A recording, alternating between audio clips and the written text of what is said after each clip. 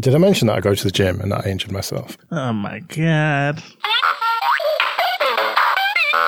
Is that you injuring yourself? Yeah. That's pretty much how it happened. Ow. Ow. I feel like you can make like a sick dubstep beat with that. Just like slow it down a little bit, you know?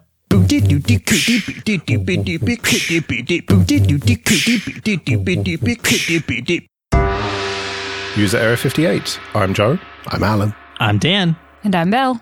Elle, who are you? Oh yeah, you're the new team member for Jupiter Broadcasting.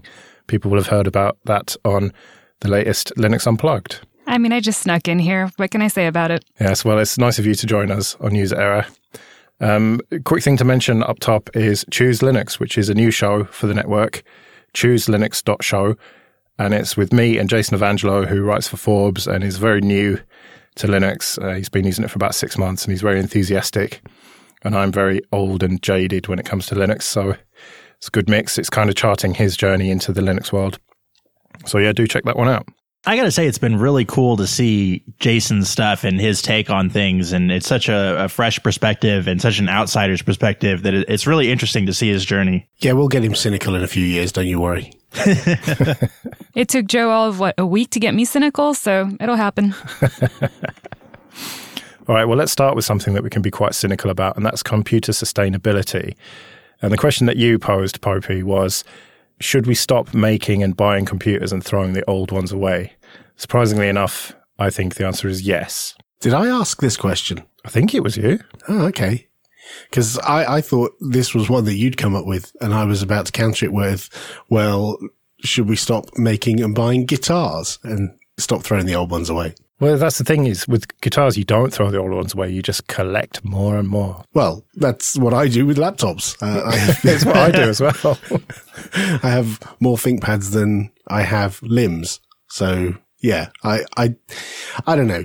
I think some people would rather like us to optimize for the older computer and ensure that we've got everything working on something that's more lean, shall we say. But I don't know. I'm not convinced. I'm definitely on the opposite side of the spectrum. I think that we should make computers more recyclable, but I feel like hardware always enables new features and new ways to use the software, and things like convertibles and touch and biometric passwords and USB-C, yes, USB-C, and bigger touchpads and all of these things. I want more of that. Right, but it's a bit relentless. Like, the significant number of people on the planet don't need all that stuff.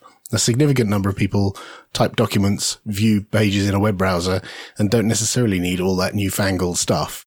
So it would be nice if we optimized for not necessarily the lowest common denominator and everyone else has to suck it. But I do feel that we seem to be outgrowing the computers that we have very fast, and the constant relentless strive to get the latest, newest.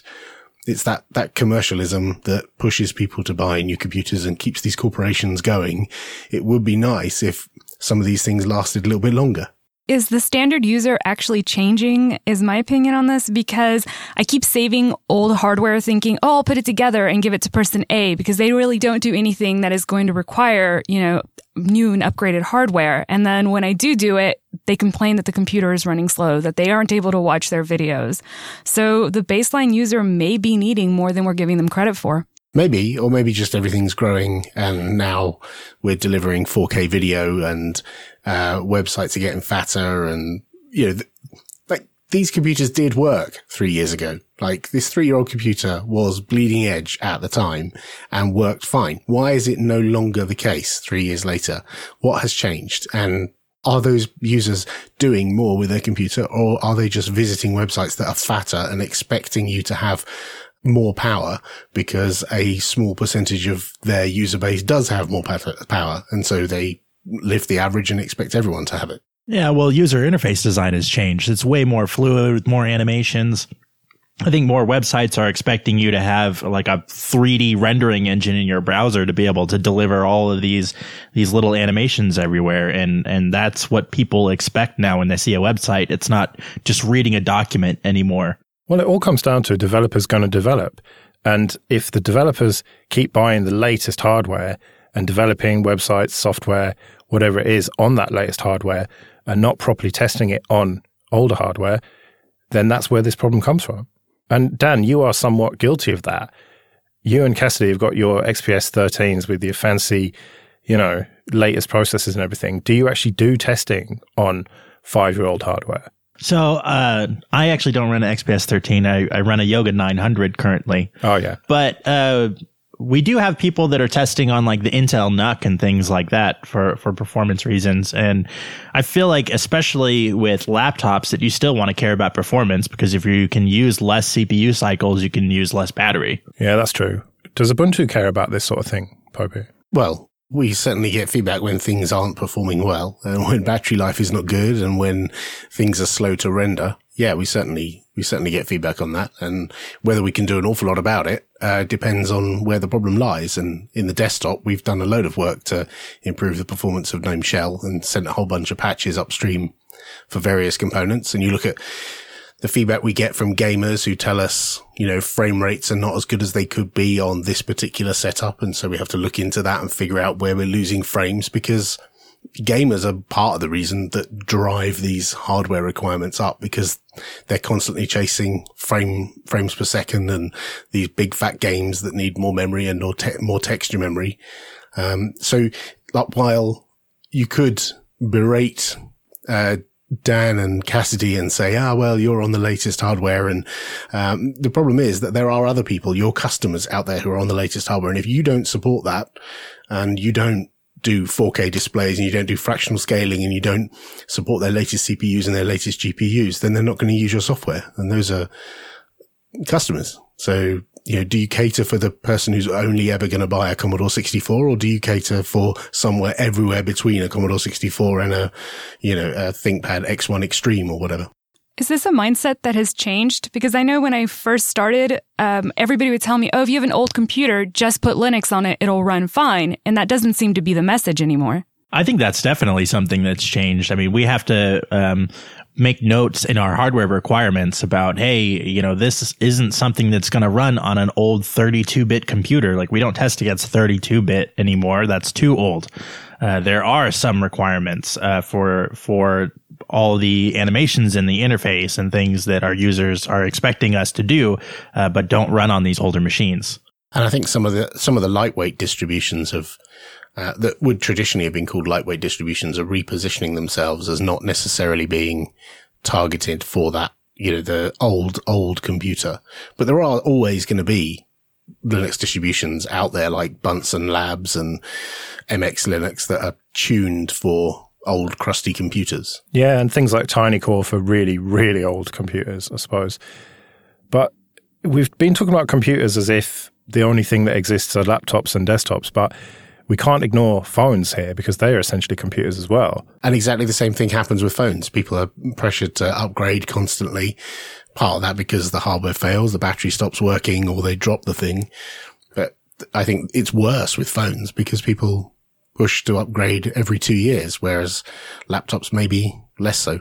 You know what I really think drives phones too is things like cameras. Just the other day, my girlfriend had left her phone at home, and I only had my old iPhone SE, and she wanted to take a photo, and she immediately felt like, this camera sucks. This isn't as good as the camera that I have on my phone.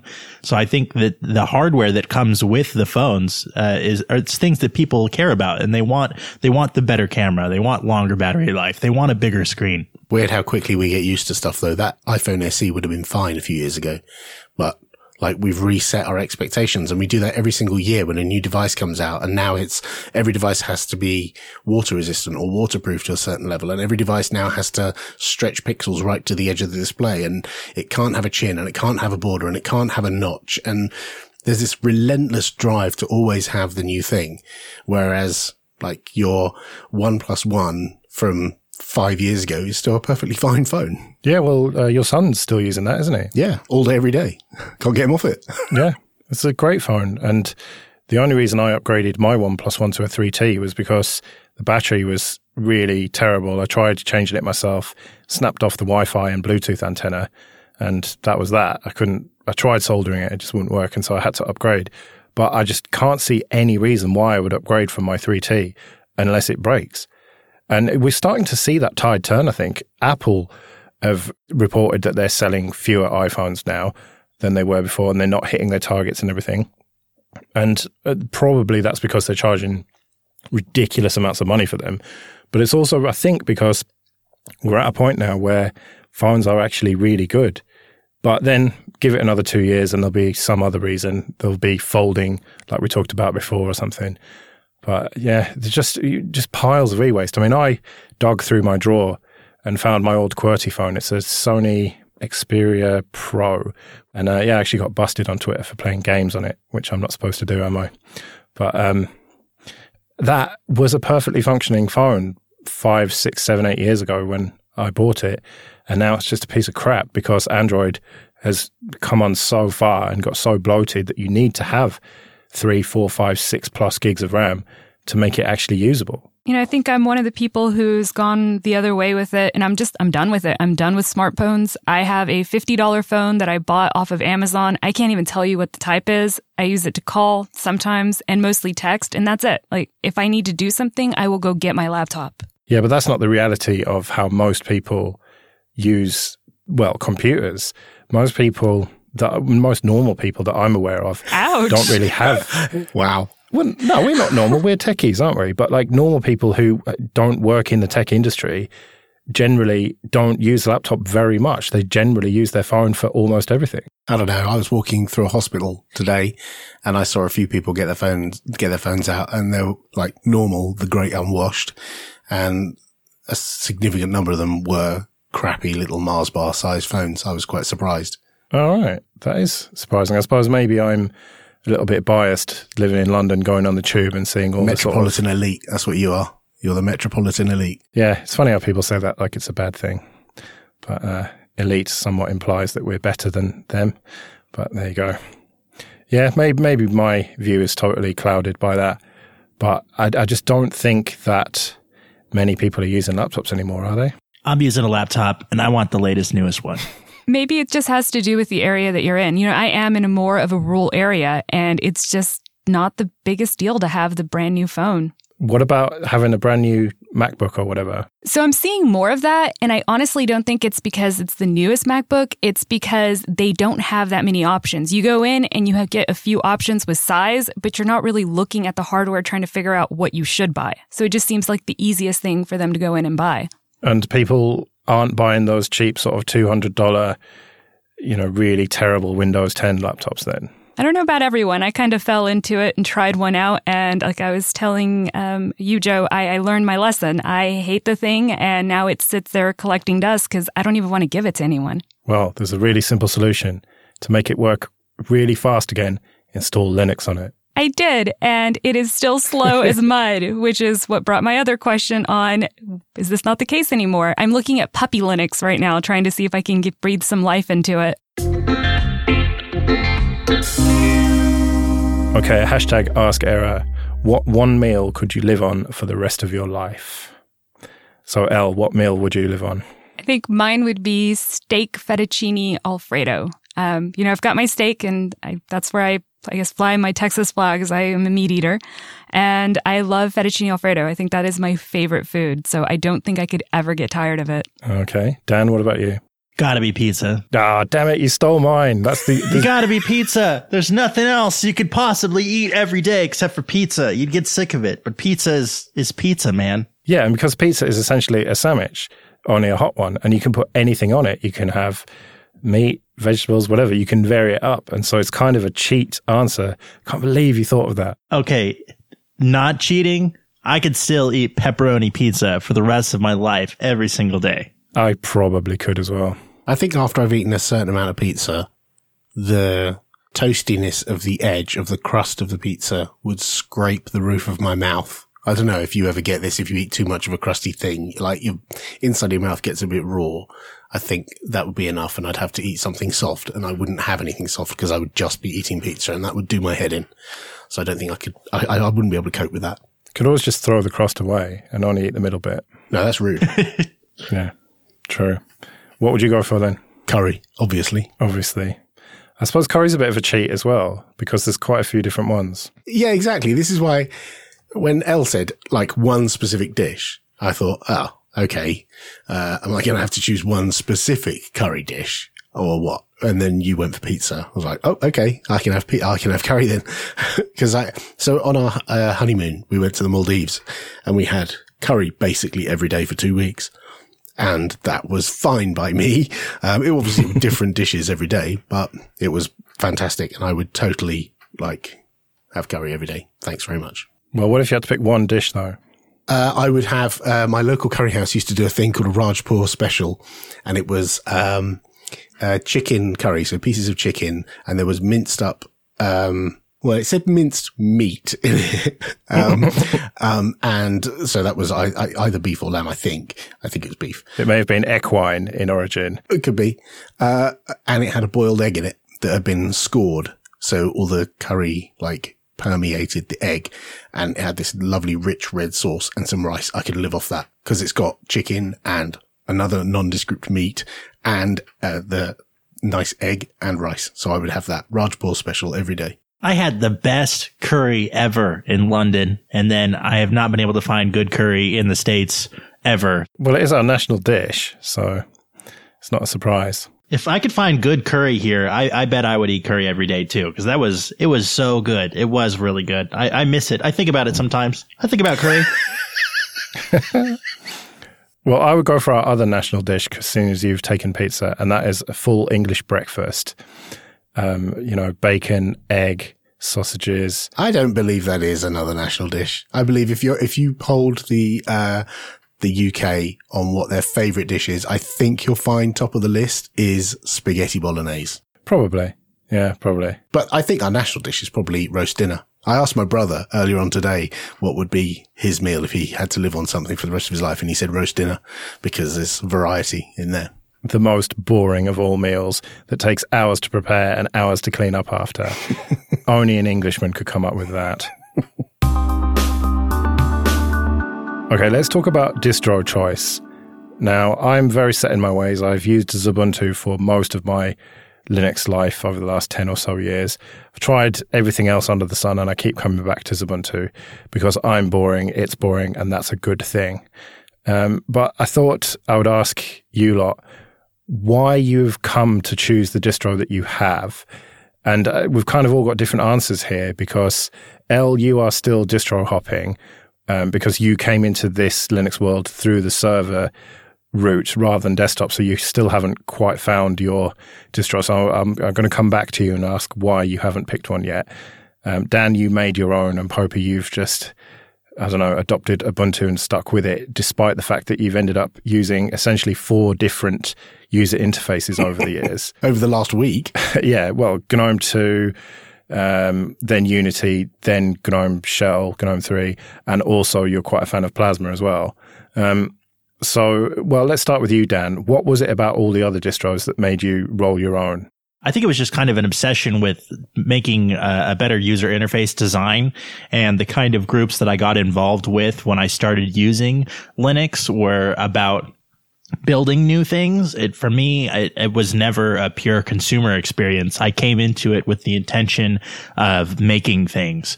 And so it was a kind of a natural progression, I think, for me to continue making things and finding other people that wanted to make things. And so we just kept on and until we're still in this process of how can we tweak this thing, make this thing better, add a shortcut here, tooltip there, what kind of optimizations can we make to make the workflow easier and faster and remove all the little road bumps.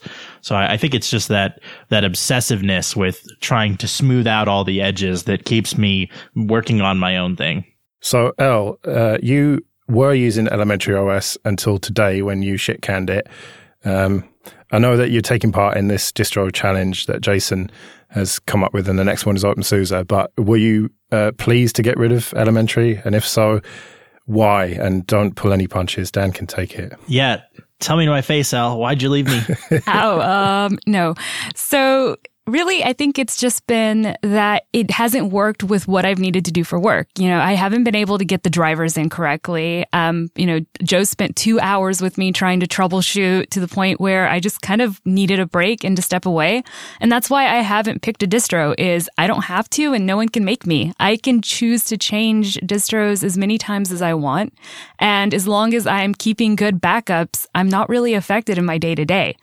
So, and it's become so easy now with, live boots and, just putting it on a USB. I actually have a drawer with about 15 different USBs and different distros. And I can just reach in, grab one, and try something new. The one thing I do want to expand to, though, is the desktop utilities and actually using something other than GNOME, because I have been guilty of always picking GNOME because it's what I know. Yeah. Well, do you have a minute to talk about XFCE and how great it is? Is there literature? Are you going to leave pamphlets at my door? Yeah. XFCE is like 2 years lagging behind what Pantheon does, in a nutshell. No, it's not. It's sort of like Windows 7, only good. No, and it's Ubuntu. Simon comes into our channel all the time and borrows little things. Oh, here and there. It's like you guys are our downstream that are just kind of slowly working your way over. Well, that's one way to look at it, but Ubuntu hasn't fundamentally changed for 10 years or more. There's been slight tweaks and improvements, like a proper searchable menu and stuff, but otherwise it's just a very plain, boring distro that doesn't really do anything fancy, but then nothing ever goes wrong with it. And so that's why I recommend it to people. If you want kind of new, shiny, fancy stuff, then it's probably not for you, but if, like me, you are fairly small c conservative, then it's just perfect. How often do you think people are running into issues with the desktop interfaces and blaming it on the OS as a whole? Oh, very frequently, definitely. Like when GNOME Shell crashes, people blame Ubuntu or Fedora or whatever it's running on top of.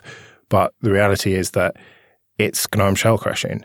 And if they were using that same base of Ubuntu, Fedora, or whatever, with Plasma Desktop or XFCE, they'd have a completely different experience. It would crash differently. I think it goes the other way around, though, too. Intel or AMD or NVIDIA pushes out a crap driver or has some major game-breaking bug in what they've released, and then now it's our fault somehow that, our software is crap because the AMD driver doesn't work. So, Popey, why have you stuck with Ubuntu through thick and thin with all the changes that have happened? So I started using Ubuntu. I used Red Hat originally. I think I might have used Caldera or Coral Linux or something for a short while, and then Red Hat up until 7.1, and I got really pissed off with RPM hell back then. And then a mate of mine at my lug said, you should try Debian. And because it's got a better package manager, and I did, and I loved it. And then I couldn't get my webcam working, and Ubuntu came along and had a kernel that I didn't have to recompile to get my webcam working. And that was in 2004. And I've run it since. And I just haven't seen a compelling argument to switch. The only thing I have done is a year ago, Chris did one of these, distro challenge things, and I installed KDE Plasma, having not used KDE for many, many years, not even tried using KDE for many years. I installed it on my ThinkPad, and that install has stayed on there for over a year now. So it must be okay. And I've got involved and help out KDE a little bit here and there, as a result. And I find, the reason why I like KDE Plasma is the same reason I liked getting into Ubuntu back in 2004, is the community around it. The people who were helping make the thing are cool people who are friendly and open and welcoming to new people. That's how Ubuntu got me in back in 2004. And that's exactly how KDE Plasma have got me in 2018. So you're saying that all Linux distros and desktop environments are shit, and it really just depends on the community. That's the most important thing. No, that's a factor. It's certainly a factor for me, because I wanted to contribute. I had some spare time and I wanted to do something with my spare time, and I contributed to Ubuntu, and I found that there was a bunch of friendly people who appreciated my contributions, and I feel the same way about KDE. And as a byproduct, it's also quite a robust, enjoyable desktop. The thing is, I'm not like Dan, so I don't I don't have a keen eye for design. So my desktop is a mishmash of GTK and Qt and Electron, and some apps have got a dark theme and some haven't. It's all really inconsistent, but I don't feel like it's jumping off the screen and poking needles in my eyes, as Dan probably does. If he looked at my display, he would probably go, that's awful. That's horrible. And I don't care, because what matters to me is the stuff that's inside the window, not the chrome that's around the edge, really. Yeah, but if it's not high DPI and scaled correctly, then Dan's just not interested. Well, this is why I only have 1080p screens. So I don't have that problem. I've cunningly avoided that problem. Okay, another hashtag Ask Error. What is your favorite bash alias that you've created? It's a very specific, nerdy question, that one. Yes, yeah. And the follow-up is, if you aren't heavy alias users, why? I'm not a heavy alias user. I've got one, and that is just my update script, which is just, sudo apt-get update and upgrade and clean and auto-remove and that sort of thing. Did you say apt-get? Yeah, I'm old school. Joe, it's 2019, man. It's just apt now. I know. What can you do? So I only have one, and why I don't use more is because it just means having to reset that up on every machine. And if you get into the habit of it, it's like using a different shell, like Fish or whatever. It's just one more thing to set up, and I can go onto any machine and do almost anything that I can. And I do my up, enter, oh shit, I haven't set that up. Oh, that's really annoying. I just don't want that for other ones. So, Elle, I mean, you come from the server world, so presumably you are more into aliases than desktop people. I can't say I've created aliases for my desktop, but yeah, when we were working on servers, we had a number of aliases that we would have set up on our local desktops that we could just run across the customer's server. So when we get low disk tickets, you would just shoot your alias out and here, customer, this is why you have no space. Or, here's another one. Hey, you locked yourself out again. Guess what? Here's your password update. It just made life a lot easier. What about you, Poppy, then? I have one that I've set, but you all probably use more than one on a daily basis, because a default Ubuntu install sets ls to be ls-color equals auto. And you probably use alias on ls on a regular basis. And if you do, then you're already using an alias. So, But I've set one, which is, if you have a lot of snaps installed, then when you run df, there's all these snaps mounted as loopback devices, and they all clutter up your df output. So I have an alias for df that does df minus x to exclude, and then squashfs. So it doesn't show me any squashfs, which means I don't see the df output for all the loopback devices.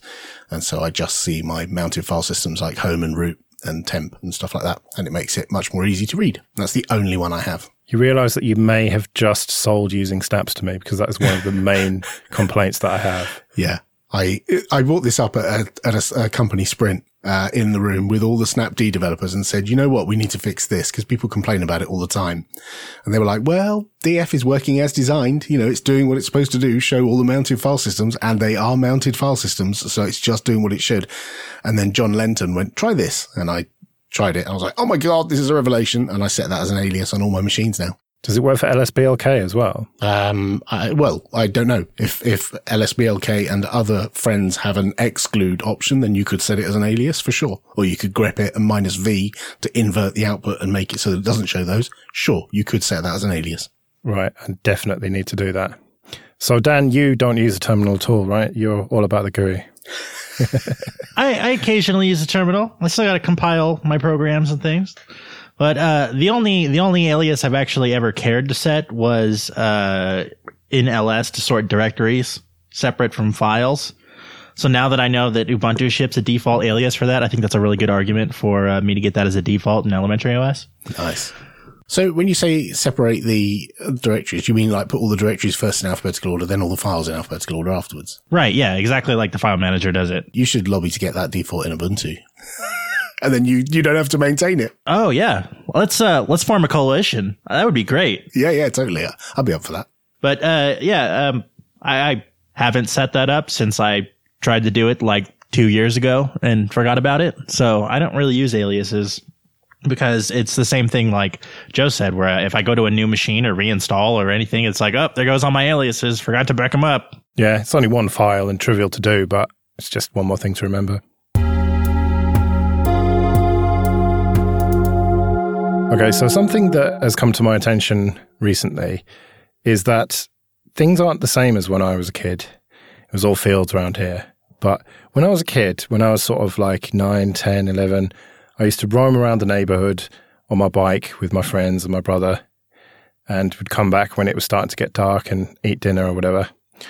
And that is just not socially acceptable anymore. If you're a parent and you are not constantly supervising your children or having them under the supervision of an adult, then it's like almost as bad as smoking indoors or something, probably worse. And I just don't really see why that happened. I don't understand when it happened. It sort of seems to have passed me by.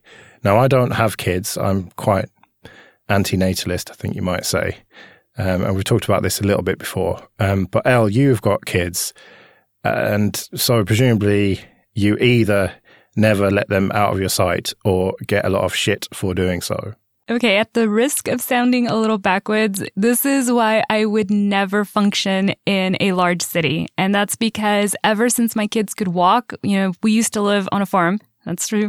And I would just open the back door and, as long as they stayed somewhere within our land, I didn't really mind them going out and playing. And when we moved into more of, a suburban area, I just kind of kept that mindset. Stay within our street so that I can at least look out and yell at you when I need you and have fun. And overall, it's been an easy adjustment. I don't think anyone on our street really has minded. We've seen more kids out and playing. But the only issue I've had is with school districts, because once my kids were old enough to go to schools outside of elementary, I let them ride the public school buses, and no one could fathom why I would allow that. What's the perception there then, that you're being a bad parent because something could happen to them? Yeah, they are convinced that anyone could nab them, that something could happen, while they're on the bus. I don't really understand their worst case scenario in their heads, but the bus is generally full of other people, and I guess I just have to believe in the good of people as a whole. If I've got 50 people on a bus and something happens, I'm going to hope that one person at least steps up. Well, yeah, the reality is that when bad things happen to children, almost all of the time, that is either the parents doing it or friends of the parents or relatives, whatever. It's people who the children know. It's this idea of strangers kidnapping them and doing ghastly things to them. It's just like, yeah, it does happen, obviously. And when it does happen, it's big news and we hear about it. But there are billions of people in the world and it just doesn't happen very often. But somehow we've got it into our heads as a society, in the West at least, that it's likely to happen to our children. I think it's worth pointing out your perception of what is, considered okay is a very UK-centric view. I think there's plenty of people in other countries where the kids would just roam freely out in the street, and would play, with their friends out until all hours and then come back when they need food. I think that is still normal in many, many places. Like Elle says, if you live on a farm or you live out in the sticks, chances are the kids go out and play with farm equipment or play in a barn or whatever, and they're fine, obviously. I know in the UK it's very different and it's not just very recently. It's changed over the last 40 years. I remember seeing an article on the BBC website a few years ago where they showed a map and it showed a plot of 3 generations of a family, the grandparents, where they lived and where they went to school and where they played. And that distance was quite significant from their home to the school and from their home to the play area. And the next generation, their child, the parent, was slightly nearer, both schooling and play area. And then the youngest person in the family, the current child, was even closer, within a mile, both to the school and to the location where they played. And I think it is partly people have this perception that, there are weirdos out there who are going to come and get them, partly because there's more information about that kind of stuff and people hear about it more, whereas before you didn't know that there were weirdos out there doing unspeakable things to children. And I know disproportionately there aren't that many of them. So the probability of that happening is extremely low. But yeah, in the West, especially in the UK, people are paranoid that that's going to happen. And so keep them inside. How is it where you are, Dan? So, I don't have any kids, but when I grew up, I think that I was on kind of the tail end of, I would go out and play with friends, and then I lived too far away from middle school to take the bus, but for high school, I lived close enough. So I took the bus, to the high school, and then, they had some issues with overcrowding. So they couldn't run the buses everywhere. And so I started riding my bike. It wasn't like my parents were like, oh, we must drop you off. You know, I got myself to school and home. And as long as I let them know where I was, you know, I had a key and I came and go, and it wasn't a big deal. But for some of my siblings that are quite a bit younger than I am, there definitely was a transition somewhere along the way where all of a sudden them going outside by themselves was like this unspeakable act. And there's no way that it would be safe for them to leave the house, even though we lived in the same area. And by the number, crime rates have gone down. You know, one of the things that y'all mentioned was, you know, the whole stranger danger concept. And that's something I never taught my kids. I taught them personal boundaries and the fact that, you know what, if people couldn't invade your bubble if you didn't let them. So I think because of that, they've been more vocal when asking for help or saying something when something just doesn't feel right to them. And I think because of that, I really do feel comfortable allowing my oldest to, you know what, jump on the bus and go to the mall. He doesn't need me driving him everywhere. And know that he's going to speak out if something does occur. I wonder if people, when they teach stranger danger, kind of implant that fear in their kids so they're unwilling to speak up. Yeah. Out of interest, how old is your oldest? He is 14. Okay, so my daughter is 15, and she doesn't go that far. She can go into town and sometimes does, but invariably through laziness, I'll drop her off and pick her up. But yeah, she could quite easily walk, I guess. But we don't do that very often. What about your youngest, Popey? He's recently changed school and he now goes to a school that's a 20-minute walk away. But I almost always drive him and pick him up because I work from home. I can just go and drop him and pick him up and it's a 5-minute drive, if that, there and back. And sometimes he's walked a few times, but now it's winter. He's like, it's too cold. Come pick me up. So I just go and get him. But yeah, he should and could walk perfectly fine. It's a 20-minute walk. And does he just go and hang out with kids in the neighborhood, or is he just hanging out? No, they're all playing Fortnite. It's 2019. Yeah, I mean, that's the elephant in the room, isn't it? Well, yeah, when I wanted to play computer games, I would get my computer, get on the train and go to my mate Keith's house and sit in his bedroom and we'd play computer games. Or while we're waiting for something to load, we'd go outside on our bikes. And when I was, like Dan said, when I was young, I would go outside and just ride around the neighborhood like you did. And then come back when I'm hungry. But he stays indoors and he's playing with his mates. Yeah. Not in person. Like they're chatting online. Like right now while we're having this call, he's got a WhatsApp call going with one guy and in-game chat with some other people. So he's playing with mates, both from his school and mates from other schools and mates from his football club. So he is interacting with people just on the computer playing Fortnite at the same time. But he presumably doesn't have scarred and scabby knees like me and all my friends did. I've still got the scars on my knees now from falling off my bike and hurting myself and stuff. And I don't know, doesn't that make you better for it? Or am I just being an old curmudgeon? I don't know. It's hard to tell. You need a control. You need two of them. I haven't got twins, one of which I could keep, locked up under lock and key and the other one sent out into the wilds to see, what the difference is. Unfortunately, I can't do that. Well, it's almost like kids these days have no free will and they're being forced by their parents to not go out on their own. Right. Yeah. I'm forcing him to play Fortnite right now. Totally. Yeah. Yeah, I'm sure. I'm the horrible mom that takes the power cord from the Xbox and kicks them outside. So I take away their free will. No, you're the good mum who thanks. Actually wants them to go outside. And, I mean, it's different, I suppose, because the weather, albeit I think it's pretty cold there now, but generally the weather is much better there. Whereas for about 9 months of the year in the UK, the weather's shit. And so kids don't really want to go outside. But, it can't be good for kids to just sit indoors staring at computer screens all day. I definitely feel like there's something to the thing of having to figure things out when you're on your own as a kid.